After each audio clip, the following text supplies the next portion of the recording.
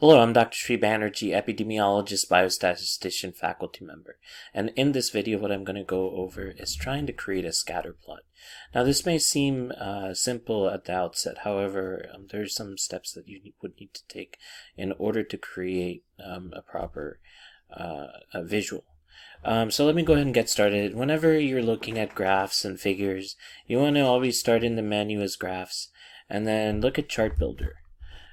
Select OK here, and then as you can see, you're not looking for a bar chart, you're looking for a scatter plot. So you go into scatter and then select scatter over on the left and then drag that into the gallery chart.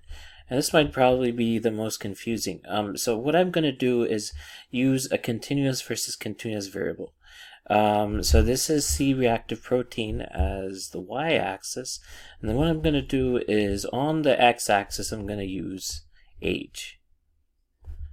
So there we go, and then you can set color, set filter as you wish, and then the x-axis you can relabel as age, and you can capitalize as you wish for the sake of aesthetics and everything.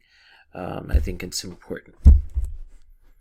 So there you have it. You have a figure that is being created here. And it may not be what you expect. However, you've created a visual, and now you can kind of start to interpret what that means. There's quite a few slots here where the C-reactive protein is actually way more elevated than it should be. So this is where the trouble spots are. The C-reactive protein being way more elevated. These are the ones we need to worry about.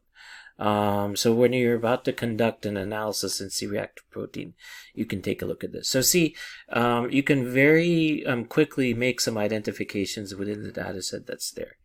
And again, if you were not able to correct some of the x-axes and y-axes there, then what you can do here is also change the name of the variable very easily, and then go from there.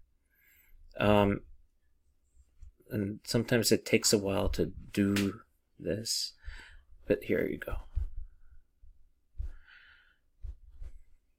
And then you select and enter as age.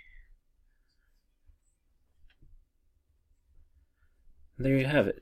And then you can finish the y-axis and provide C-reactive protein there, and then the scatter plot of C-reactive protein by age here at the top. So I hope this has provided you with some insight on how to create a scatter plot in SPSS, and this is actually using National Health and Nutrition Examination Survey data. I hope this is a good example for you. Thank you for listening.